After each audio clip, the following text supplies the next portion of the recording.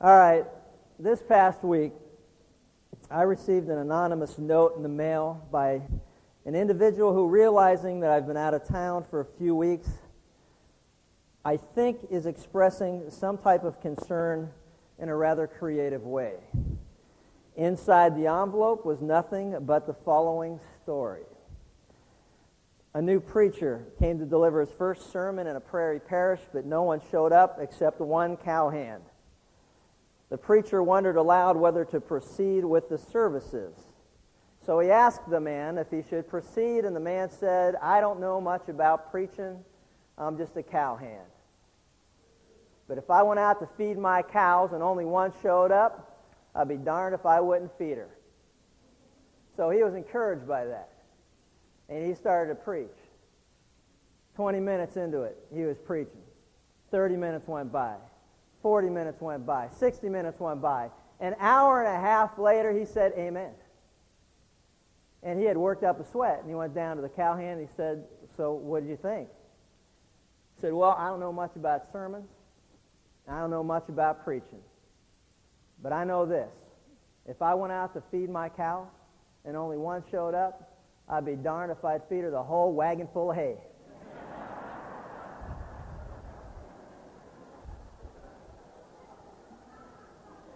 See, now, I don't get it. And I don't understand what that has to do with me. Although there'll be some guys at Baseball Chapel later this morning who'll be grateful that I got that in the mail this week. I guess the point is that it's really easy to become blind to our own faults, to not see things very clearly, not see things as other people see them, and I'll come back to that in a second. But a Sunday school teacher asked her young class the following question. Said, "How many of you would like to go to heaven?" And immediately, every hand in the room went up. But she noticed in the back of the room there was one little boy who didn't raise his hand. Now, she didn't want to embarrass him in front of everybody at that moment in time, but it concerned her that he wouldn't raise his hand. So at lunchtime, at recess, she went up to him and said, "Timmy, I noticed that when I asked if, who would want to go to heaven, raise your hand, you didn't raise your hand." And he was kind of looking sheepishly at the ground, and she said, "Well, don't you want to go to heaven one day?" And he went, kind of shrugging his shoulders, and said, "Well, are you sure you don't want to go to heaven someday?" And he went, "Oh, well, sure I do." And she said, "Then why didn't you raise your hand?" And he looked at her and said, "Because I thought you were trying to get a group together to go today." Hey, what's that hiss? I haven't seen you for a few weeks. Be easy on me now. But I was thinking about that. We live in a culture that there's similar confusion as to how to get to heaven. If you stop and think about it, what must one do or what must one believe in order to get to heaven at the end of our life here on earth? And in our ongoing study of Paul's letter to the Romans, we come to a passage that is clear and concise as to the directions that God gives on how to get to heaven. I was thinking about directions and things like that when I was out for a run the other day, and there's probably nothing worse. How many of you run? Anybody run? A little bit? Okay. Well, there's nothing worse than being out on a run, and some of you can relate to this, and as you're running, you sense a car pulling up next to you. And inevitably, the reason they're slowing down to follow you is not to get your autograph in my case, but usually to ask directions. And there is nothing worse than when you're running to have to stop and give someone directions. That's like the worst. No, there's one worse thing than that. And that is when you're running, having to use a construction site porta potty. That's worse. But, actually, there's even one more thing. I just thought it's worse than that. And that's having to use one and not be able to find one. Okay. Now, going back to the direction thing, so it's not. There are things worse than being asked directions, but you get the point. But as someone stops and asks you directions, there's nothing more embarrassing than not being able to help them. Considering the fact that I've been running the same route pretty much for the last 12 years, there's just one thing I've never really took into consideration, and that's street names. You know what I mean? It's like, it's like, wow, are you new around here? No, I've been running these streets for 12 years. Well, then why can't you help me? Because I just haven't paid attention. I mean, I haven't thought about it, but now I'm starting to think about, I should at least know some of the major streets so I can help people to stop and ask directions. But as I was thinking about this whole thing about how to get to heaven, I thought, wow, you know what if someone came up to me or to you and asked you, hey, excuse me, wind the window down. Can you tell me how to get to heaven? Now, I realize not many people come up to us in our life and say, can you tell me how to get to heaven? But I also realize that it is our responsibility, those of us who know how to get to heaven, to share with those who are lost and sometimes not even aware that they're lost and not know that they're lost and don't know how to get to heaven. That we need to be proactive and share with people, hey, you need to know something that obviously you don't know. And that is how to get to heaven. Now listen, you're back for the first time in a month. You can't say anything. You are not entitled to say anything. You've lost all privileges and rights. There are people here 15, 16 years. They don't say anything. And don't you start either. All right. You ever see those self-help books? The man needs one of those self-help tapes. In our trade, we call it duct tape.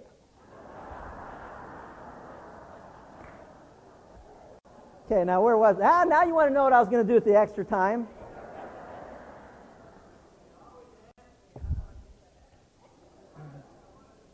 Boy, you know what?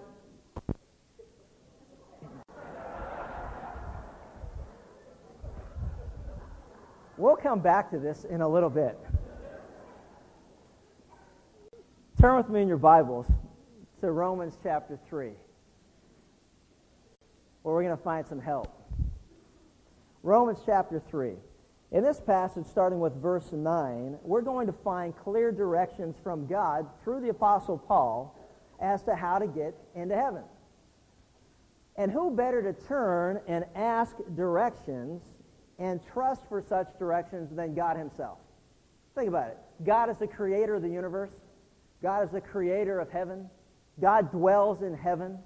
The Bible tells us that Jesus came from heaven to the earth, that at the end of his time here on earth and after his death and resurrection, that he ascended back into heaven and is seated at the right hand of the Father, indicated that his work here on earth is finished. The act of sitting down is an act of rest or completion. Jesus said on the cross, it is finished. Everything that he came to do, God's plan to rescue and save man, was complete in what Jesus did on the cross.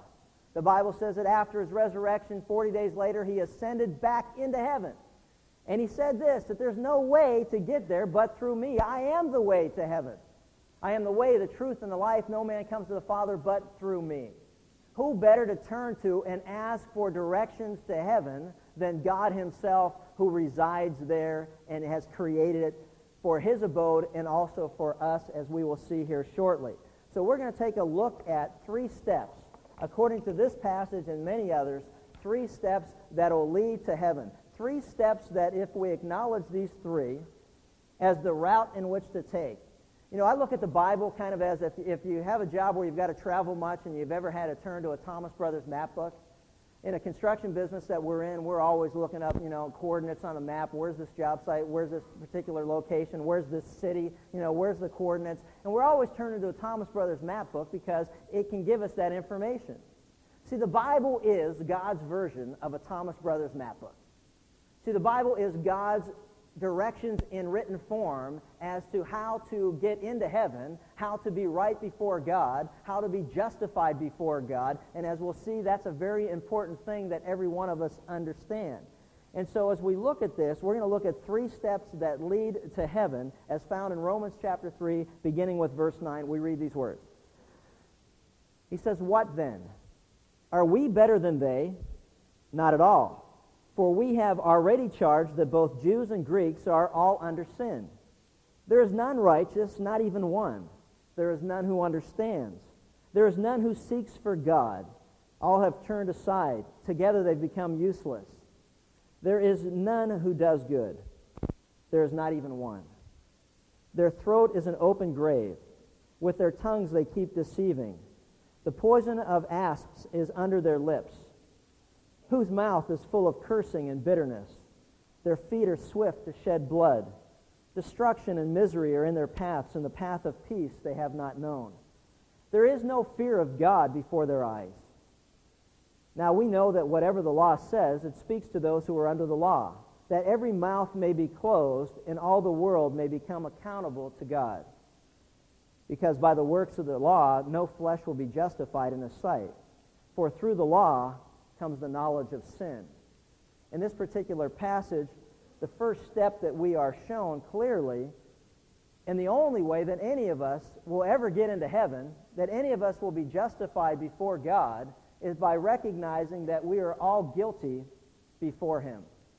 The first step in our travel towards heaven as a destination is a step that we take by recognizing that all of us are guilty before God. If you've been with us throughout this series, you realize the context of Romans 1, starting with verse 18 through Romans 3, verse 20, where we just left off today. The context speaks of condemnation. Why all of mankind, whether Jew or Greek, whether religious people or non-religious, whether those with a Bible or without a Bible, are without excuse before God. And God has gone to great lengths to help you and me to recognize our true condition before Him. You know, and as I read through this, I go, God, why do you continue to try to make this point as clear as you are? Why does it seem to be, in some cases, so redundant? Because many of us by now are thinking, wow, this is like the third or fourth or fifth time that we have clearly seen or been told that all of us are guilty before God. Why is that? I'll tell you why I believe it is. Because it's very easy for us to become blind to our own faults.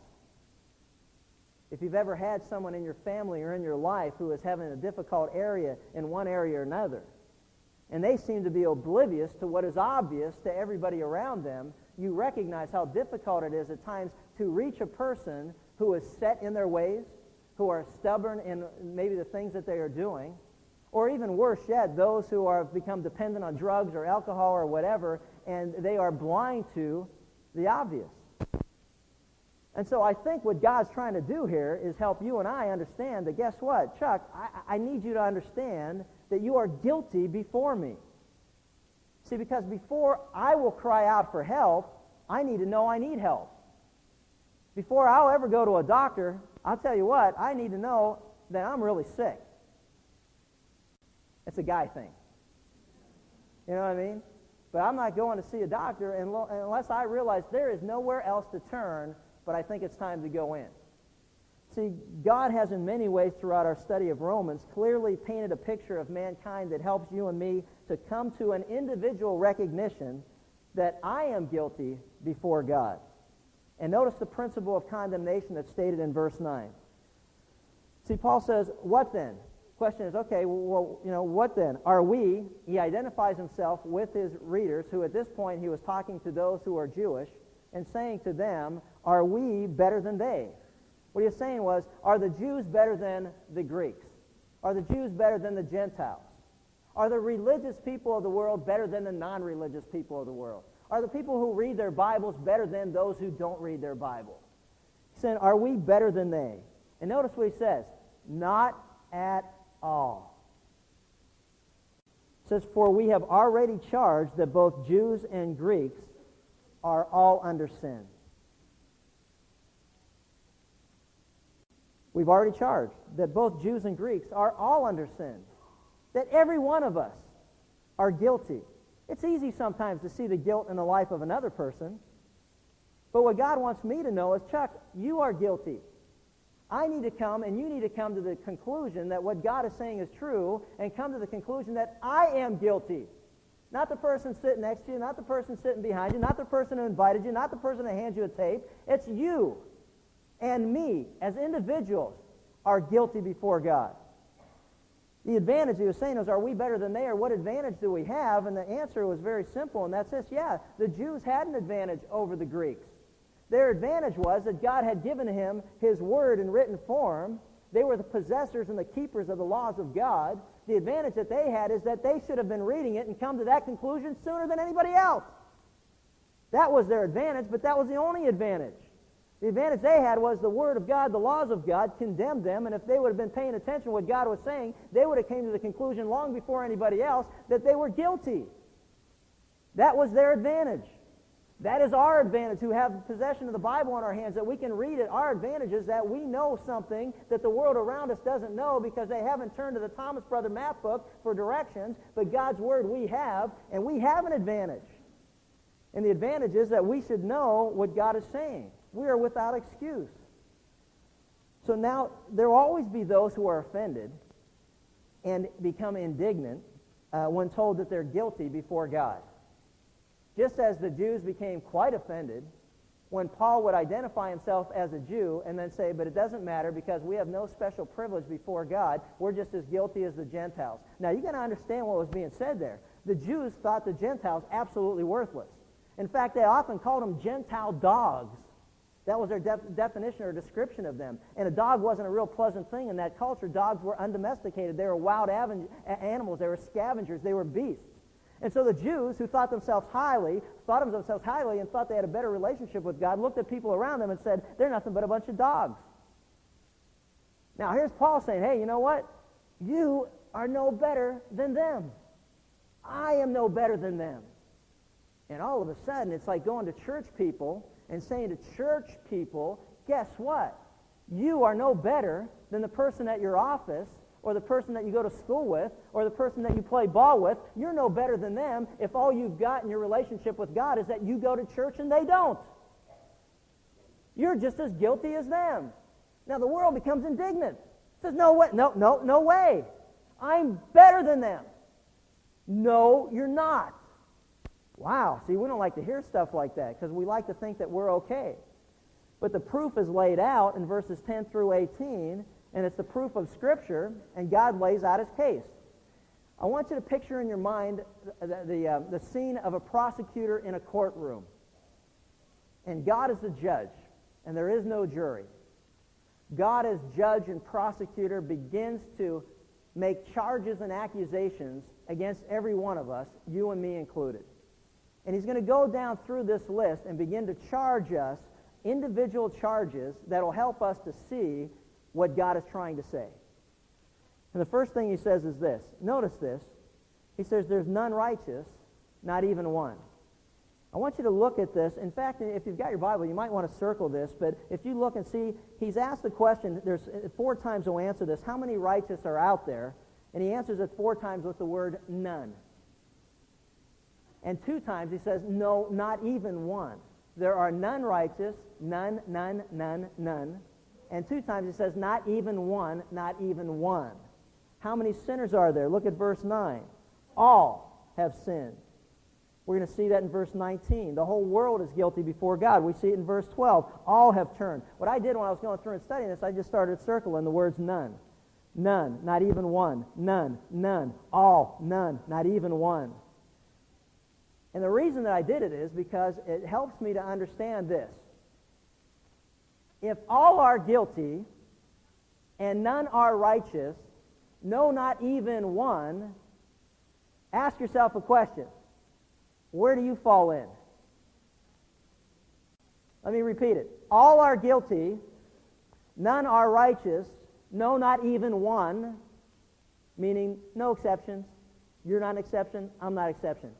All of us are guilty. So now what he does is, he helps us to understand that. Look at the first thing. It says in verse 10 through 12, as it is written, there is none righteous, not even one. There is none who understands.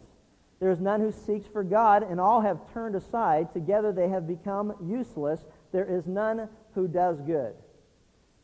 The first thing he points out is this. Our capacity for good in God's eyes is non-existent. How many times have you heard a person say, but I'm a good person? How many times have you heard someone speaking of another person say, he was or she was a good person? God wants us to understand something. There is no truth whatsoever to that statement concerning me or concerning you. There is no such thing as a good person. we see things from our own vantage point. We see things from a human perspective, kind of a horizontal plane. We look at people and say, you know what, compared to other people I know, he's a pretty good person. Compared to other people I know, she's a pretty good person. Compared to other people I know, I'm a great person. Just depends on who you're hanging out with. So, we look at that and we begin to compare ourselves with one another. But the problem is this. We must see ourselves as God sees ourselves. And God, being holy and perfect and sinless, he looks at all of us, you and me included, and he says, Chuck, you need to see you from my vantage point of perfection. There are none of you who are perfect. Now, there isn't anybody that you would talk to who would disagree with that. We know that, right? I've never met anybody perfect. But on a horizontal human perspective, I know people that are better than other people, at least in my own eyes and in my vantage point and by my definition. Take it from an athletic plane. You can know people that are good athletes, great athletes, compared to other athletes, and that's a perspective. Now, if you would consider that person's ability based on perfection, you would say, well, there's no one that I've ever seen that's perfect. There's some who are better than others. There's some who are a lot better than others. When I go and I visit a professional locker room and I look at professional athletes, those guys are a lot better than guys that I would visit with that are on the college level or in high school level or in any other level. They're the best at what they do. But none of them are perfect. See, from God's perspective, he's saying, Chuck, you got to understand, I am perfect. I am holy. I am sinless. And when I look at humanity, I can say this with full confidence. None of you have the capacity for anything that's good. Because God defines goodness. God is good. God is great. Let us thank him for our food. Amen? Amen. All right. So the point is that he says that, you know what? Hey, there's no way. As we look at ourselves and we see ourselves from God's perspective, which we're reading about right now, he says this, there is none righteous, not even one. What does it mean to be righteous? It means to be right with God. It needs to be right with God. And the only way we can be right with God is to do things God's way. We can have disagreements with one another, and we can debate on who's at fault, and we can compromise as to how to get along with each other. But you got to understand something about God. He sets a standard, and he says, this is what you need to do to be right with me. And we're going to talk more about that in detail. And it's a take it or leave it proposition. You've got the freedom to choose, but this is my plan, and this is the only way you're going to get into heaven. Take it or leave it. See, God doesn't have to negotiate or compromise with any one of us. He has come to offer us his plan, his route to heaven, his route to forgiveness, his route to justification or being declared innocent by him instead of being condemned. He's saying, Chuck, this is the plan. Take it or leave it. But I'm not negotiating with you. He says there are none who are righteous, not even one. Psalm 14 tells us that the Lord looks down from heaven and sees us and evaluates us from God's vantage point. I want you just to stop and think about that from a very simple perspective. God is in heaven, and he looks down upon the earth, and he sees every one of us as individuals. And guess what he sees? He sees the stuff that the person that calls us good doesn't see. Oops. He judges the secrets of men, we're told. See, there's nothing hidden from his sight. Now ask yourself this question. For those who think you're good enough based on your own merit to get into heaven, God says, you know what? Are you perfect? In fact, let me remind you of something that I saw you do that no one to this day on earth even knows about, but I do. There's none righteous, not even one. Second charge, there is none who understands. In other words, there's not one of us who acts upon the knowledge that we have received. We already saw when we were reading chapter 1, verses 18 through 19, how men suppress the truth. That even as we come to know the truth, we don't always act upon it the way that we know we should. The question that you have to ask, and I ask myself, is this: when I know the truth, have I always done the right thing? And I'll be honest with you. I've known things in my life that I shouldn't have done, that were wrong, and I chose to do them anyway. Why? Because there's nothing good in me. Because I don't have the capacity to do the right thing. Even when I know the right thing to do, oftentimes I don't even choose to do the right thing. Even I know the right way to go, I go the other way. Why is that? Because the Bible says all have sinned and fall short of the glory of God. There's something within the nature of man called sin that has us rebelling against God. See, the first charge is none righteous. The second charge is there's none that understand, that we don't live up to what we understand. The third charge is, in verse 11, there is none that seeks after God. Notice that. There is none who seeks after God. Isn't that interesting? God is not hidden today. He's not playing hide and seek with man. He's not playing peekaboo. Try to find me. He's not. God has revealed himself. The Bible says in Acts 17, where before God was hidden, he has now been revealed. He had become manifest in the person of Jesus Christ, a big word that just means that by his appearance, we see him for who he really is. As we look at the life of Jesus, the character of Jesus, the actions of Jesus, the words of Jesus, we see clearly God revealed in human flesh. God is not hiding from mankind. He has come to seek and to save that which was lost, is the words out of Jesus' own mouth. He has come to reveal himself to us. God is not hiding from man. And yet, you know what the Bible says? There are none who seek him. How does he know that? Because if we were seeking him, we will find him. Think about it, just from a practical application. If God is chasing and pursuing you and me, and I can't find him, it's only because what? I got my back turned from him, and I'm running away from him because he's following me. Now, in order for me to seek him and to find him, I got to stop running from him, which the Bible says acknowledge the fact that you're guilty. Then I stop and I turn, which the Bible calls repentance. I turn from rebelling against God, and I turn toward God. And guess what? When I turn, what do you think I'm going to see? I'm going to see the face of Jesus. And I'm going to come to know him personally because I'm no longer running from him. The Bible says that he who seeks him will not be disappointed. He who searches for him will surely find him. Man does not find God because man is running from God and coming up with our own set of belief systems so we don't have to be accountable to God's plan and to God's program. That, my friends, is called religion. Let me tell you something about religion. Religion is not seeking after God.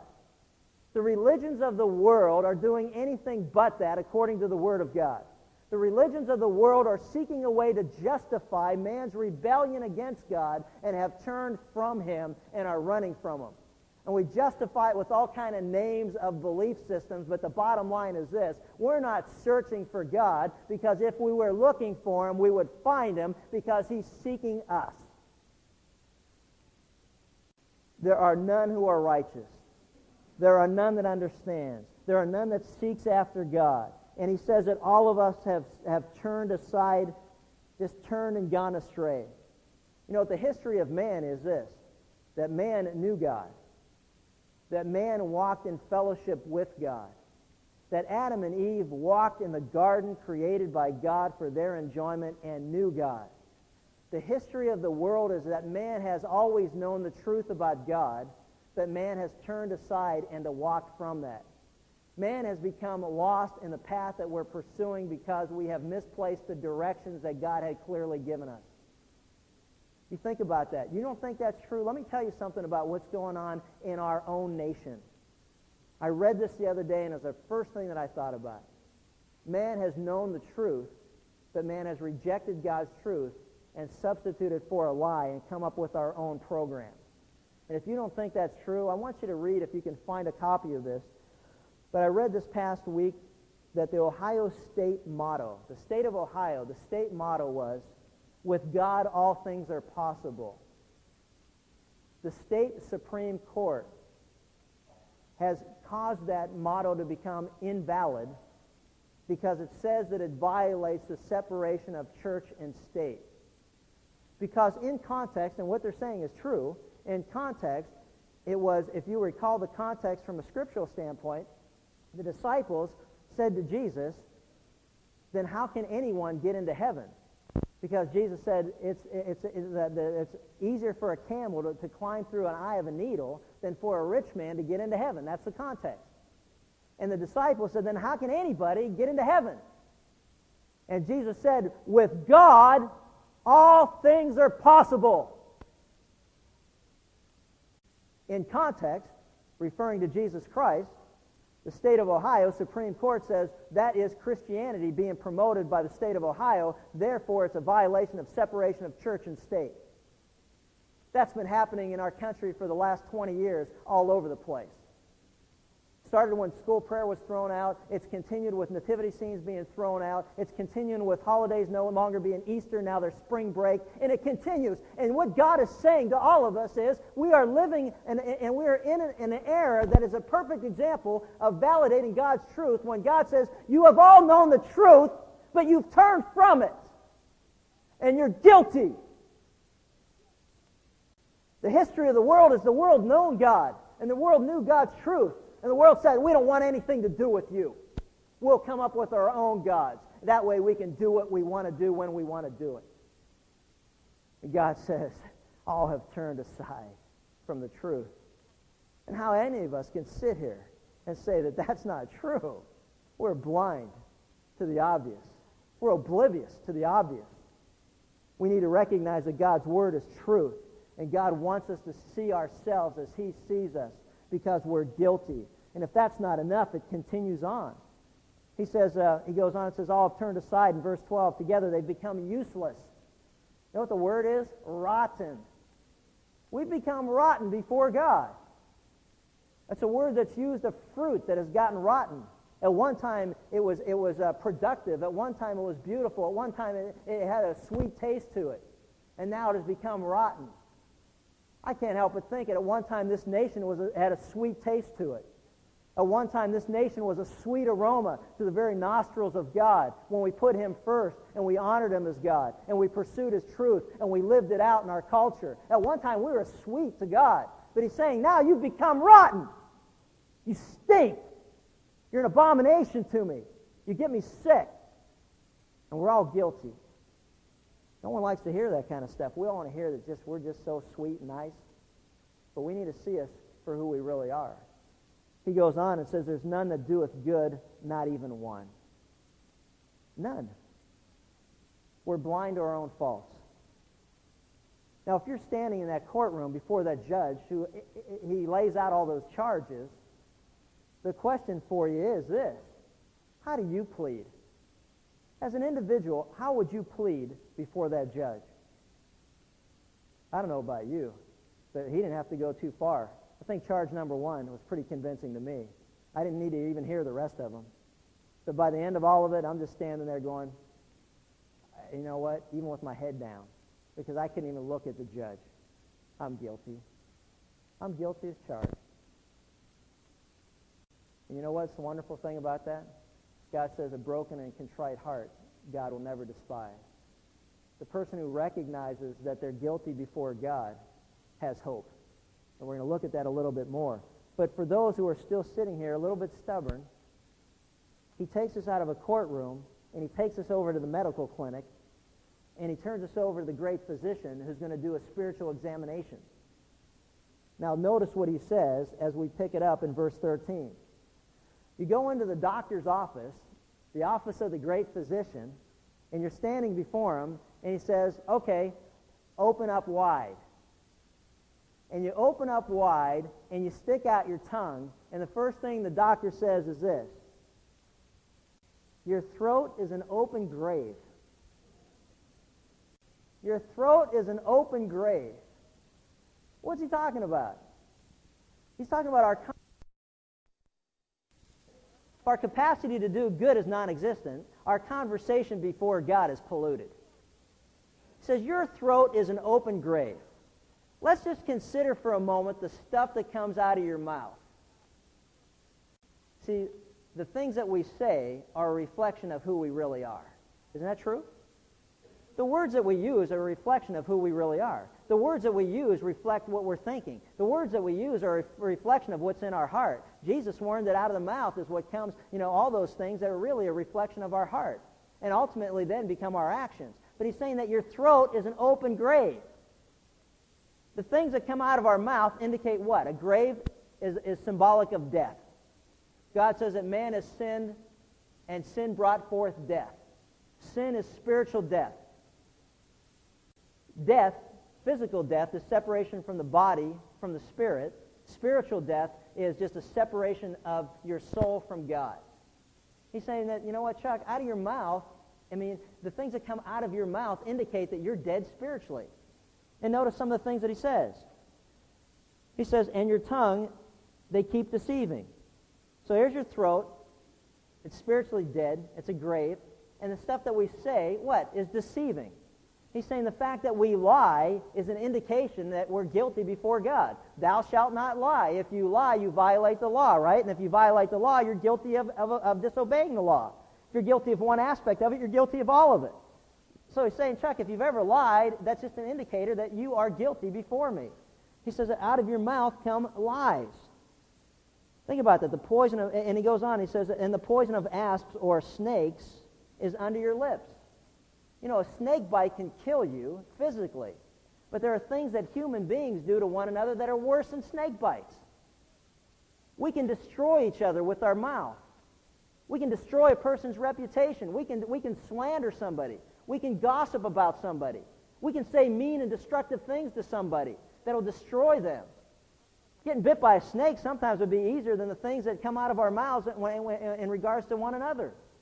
I was in an office the other day, and a guy was troubled by the fact that there was somebody in his own company who was slandering his reputation, trying to destroy him with words, accusing him of things that he had never done, and then wondering, how do you answer that? What do you do about that? What do you say about that? How do you answer such charges? Because the more you run around trying to tell people you're innocent, the more they think you're guilty. All because somebody had the poison of a snake let loose from their mouth. We can drive people crazy. We can be critical and bitter and condemning of one another. I like the story that I heard of a man who goes to his rabbi. He says, Rabbi, something is happening and I have to talk to you about it. The rabbi said, well, what's wrong? He says, my wife, I believe she's poisoning me. And the rabbi was surprised, and he asked, how can that be? And he said, you know what, I'm telling you, I'm certain she's poisoning me slowly. What should I do? The rabbi said, well, I'll tell you what, I'm going to talk to her and I'll see what I can find out and I'll let you know. A week later, the rabbi calls the man and says, well, I spoke to your wife. I spoke to her on the phone for 3 hours. You want my advice? The man said, yeah, what is it? He said, take the poison.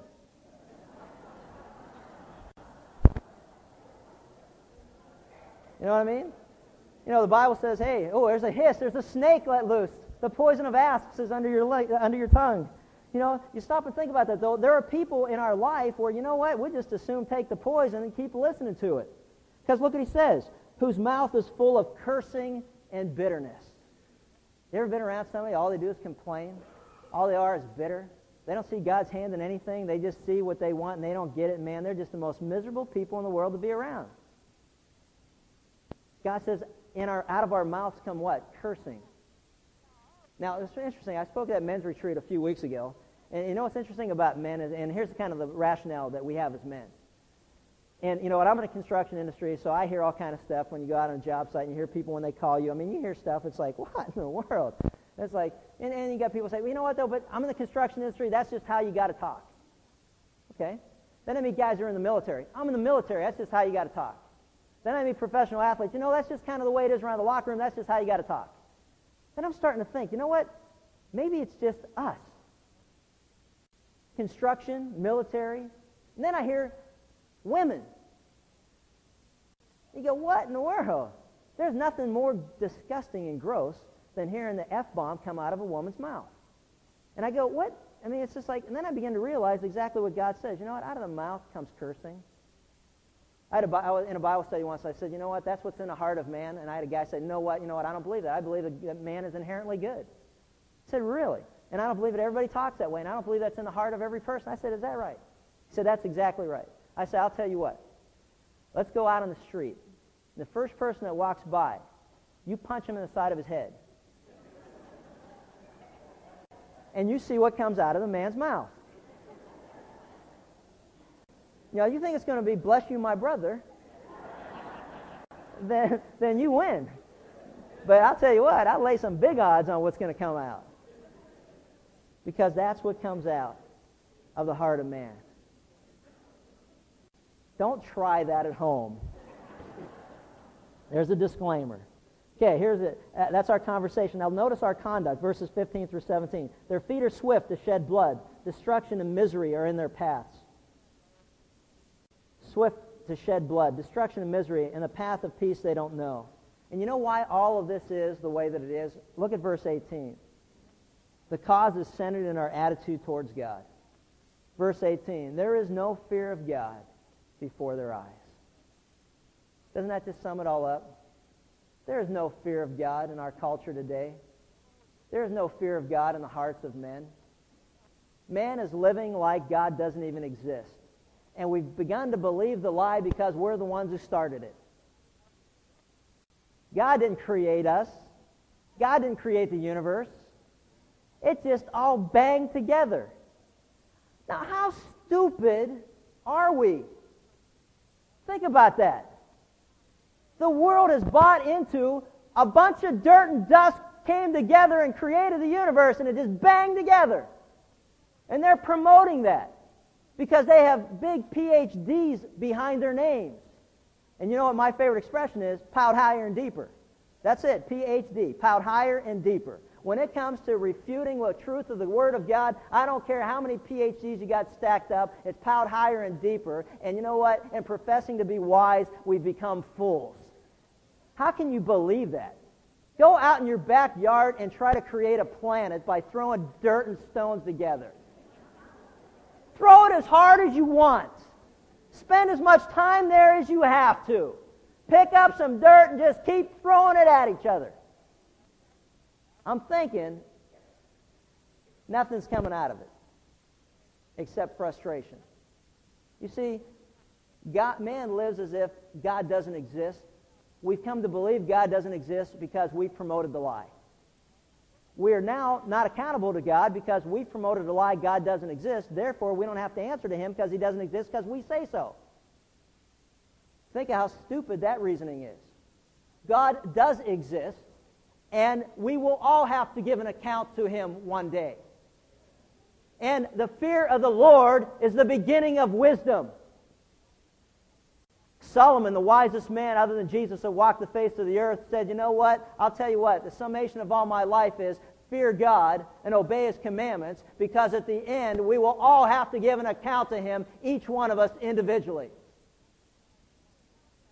That's the cause of all of it. Now God in turn says clearly, all mankind, you and me included, and I'm just going to make it personal so not to be offensive to you, and that's this. Chuck, you're a mess.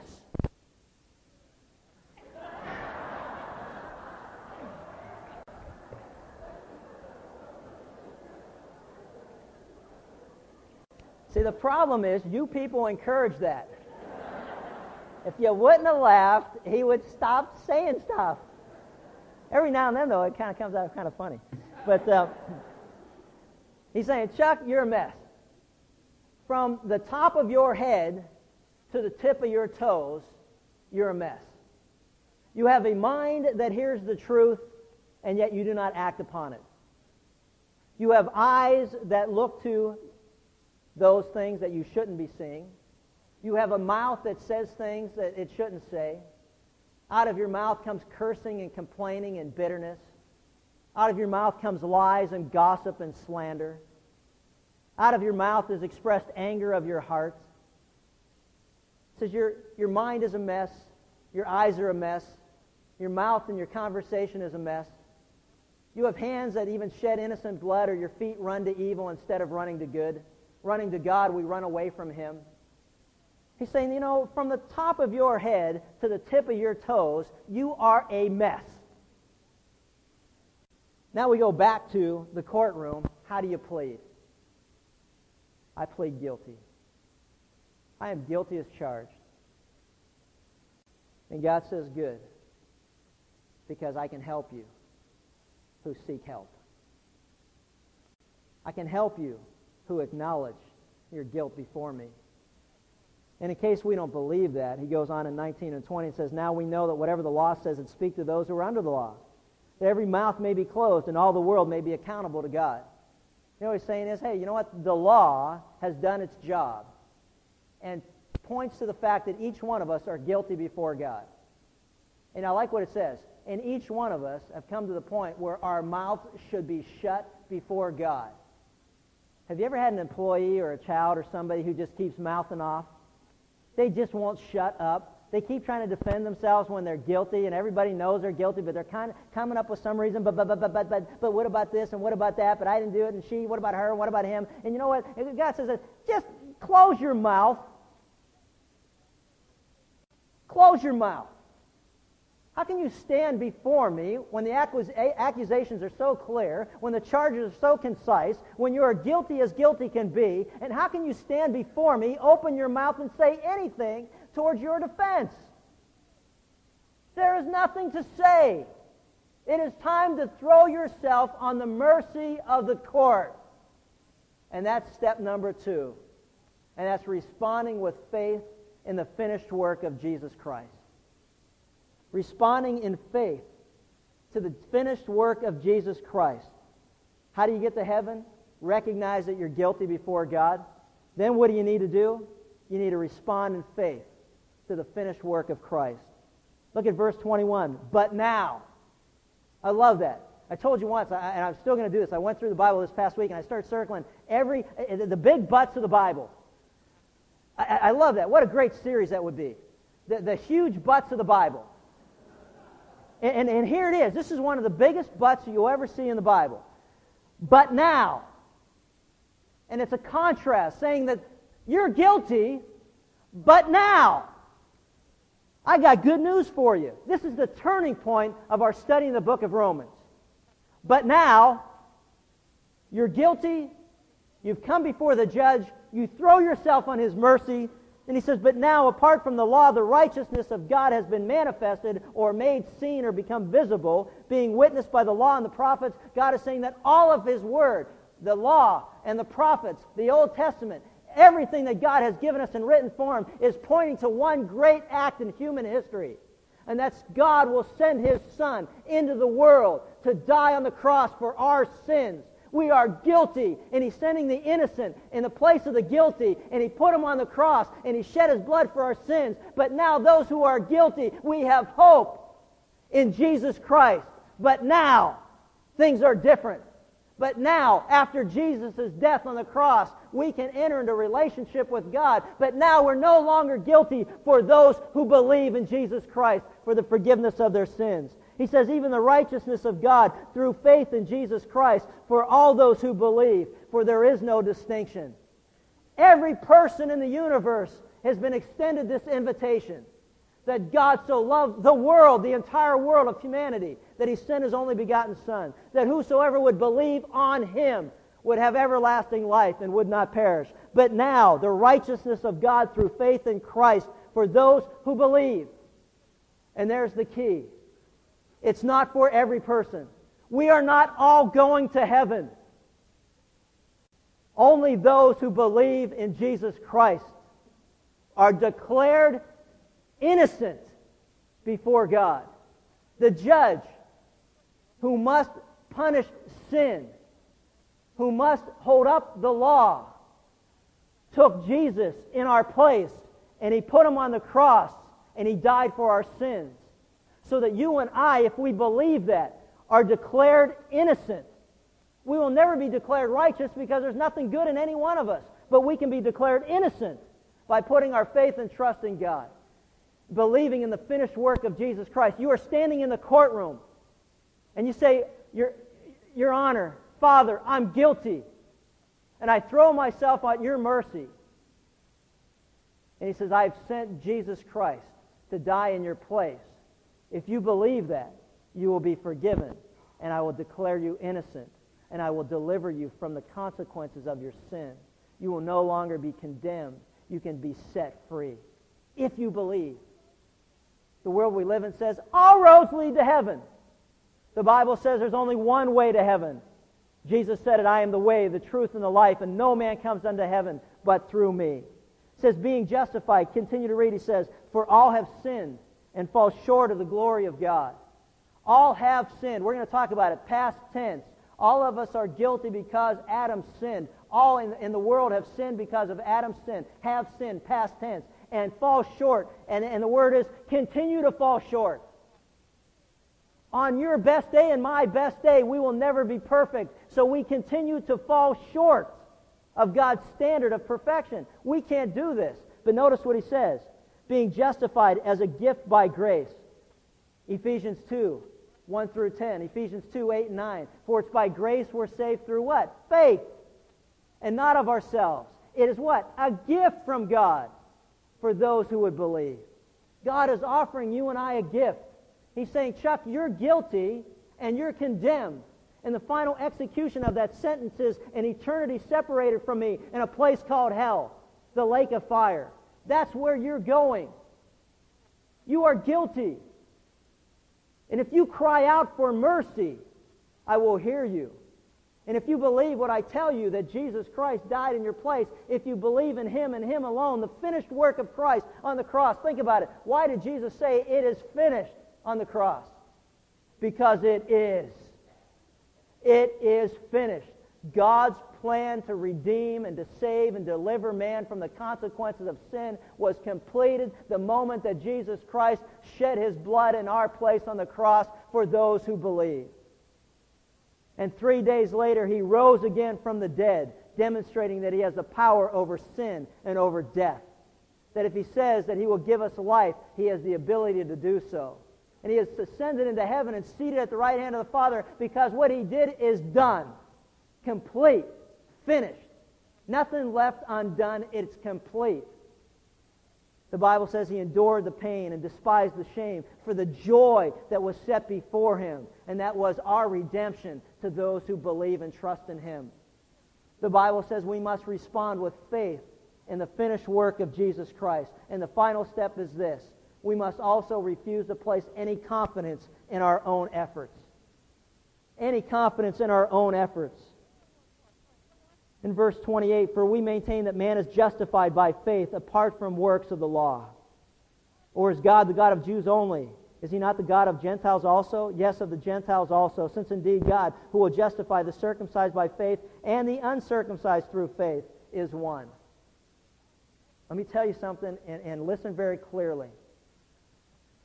Jesus Christ's death on the cross is sufficient to satisfy the payment of sin that must be paid to all of those who believe. It is faith in Jesus and in Jesus only, period.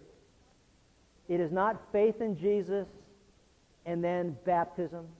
It is not faith in Jesus, then the sacraments. It is not faith in Jesus and church attendance. It's not faith in Jesus and reading through the Bible in a year. It's not faith in Jesus and giving so much money a year, giving 10% or whatever it is. It's not faith in Jesus and anything else. It's faith in Jesus, period. Period. There is nothing that you and I could ever do to add to what Jesus has done in our place on the cross. That's why He said, it is finished.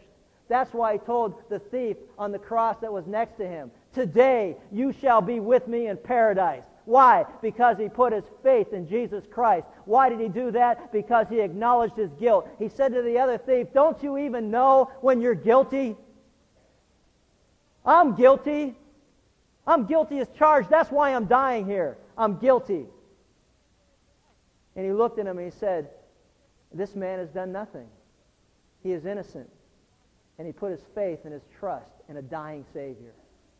Can you imagine the faith that it took to believe as he saw Jesus die next to him that Jesus Christ was truly the Messiah, the Savior of the world? And when Jesus looked at him and said, today you will be with me in paradise, guess what he did at that point? He ruled out us adding anything to what he did on the cross in our place. You want to know how to get to heaven? The Bible is very clear. The road is very clear, but is also very narrow. And Jesus said you got to enter by the narrow gate, for broad is the road that leads to destruction. The religions of the world all tell us that, you know what, if you do this or if you do that, then you know what, all roads lead to heaven, and the only thing that matters is you're sincere. And the Word of God is very clear and very concise. There is no way to get unto the Father but through me, Jesus said. There is no way to get to heaven other than recognizing that you're guilty before God. God, save me from the consequences of my sin. I'm guilty, as you charge. I'm on my way to hell. I throw myself on your mercy. I believe that Jesus Christ died for me. I believe in the finished work of Christ on that cross. I don't understand it, but I know clearly that's what you say, that he took my place, and I believe that. And I want him to come into my life and to make him the Lord of my life and my Savior. The Bible says, if any man is in Christ, old things pass away and all things become new. And Lord, I'm going to refuse to take any credit for any of that. I'm going to refuse to add anything to it. I'm going to refuse to get hung up as the world does on all the things I got to do to somehow or another be more pleasing in your sight, because there's nothing more pleasing than what Jesus did on our behalf. God was so well pleased with Jesus that he gave him a name that was above every other name. That at the name of Jesus, every knee will bow and every tongue will confess of those on the earth and under the earth and in heaven, that Jesus Christ is Lord, to the glory of God. God gives us an option, and that option is to freely choose this gift that he's offering. But with the freedom of choice comes the option of rejecting and refusing to believe any of it. Our responsibility as those who have come to know him, our responsibility as those who have been entrusted with the message of salvation, is to share that message with those he brings into our life. We're not responsible for their choices. We're responsible to share the directions, and then they can choose to see whether or not they want to follow them or not. Just as when I'm on a run, I can give directions to people, and they can look at me and try to decide whether I'm trustworthy and to follow those directions, or to, you know what, just go back to the map book and find it on their own. But we have the truth, and we're entrusted with the truth. And Apostle Paul in this letter of Romans said, you know what, I am indebted to all men because I know the way to heaven, and I have a responsibility to share that with the world that's lost around me.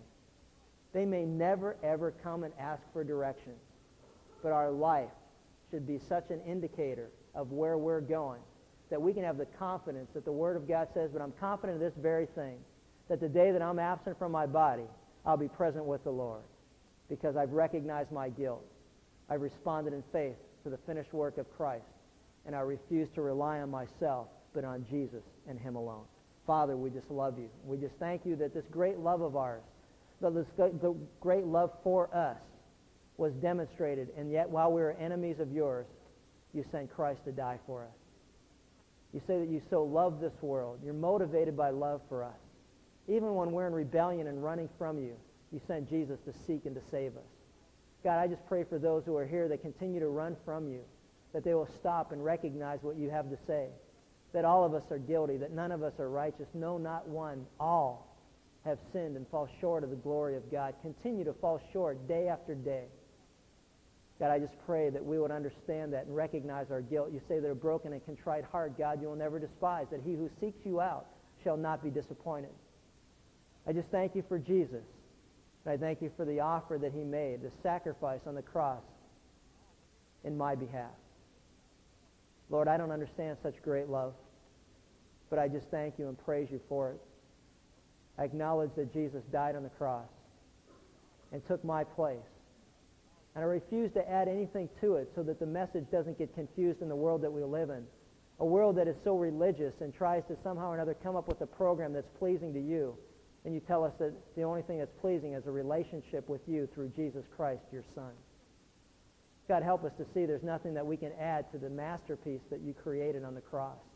That if we add anything to it, we defame it, we deface it, we defile it. Lord, help us to be men and women who preach Christ and him crucified to a world that is lost. And we just praise you, and we look forward to what you'll do through your message. In Christ's name, amen.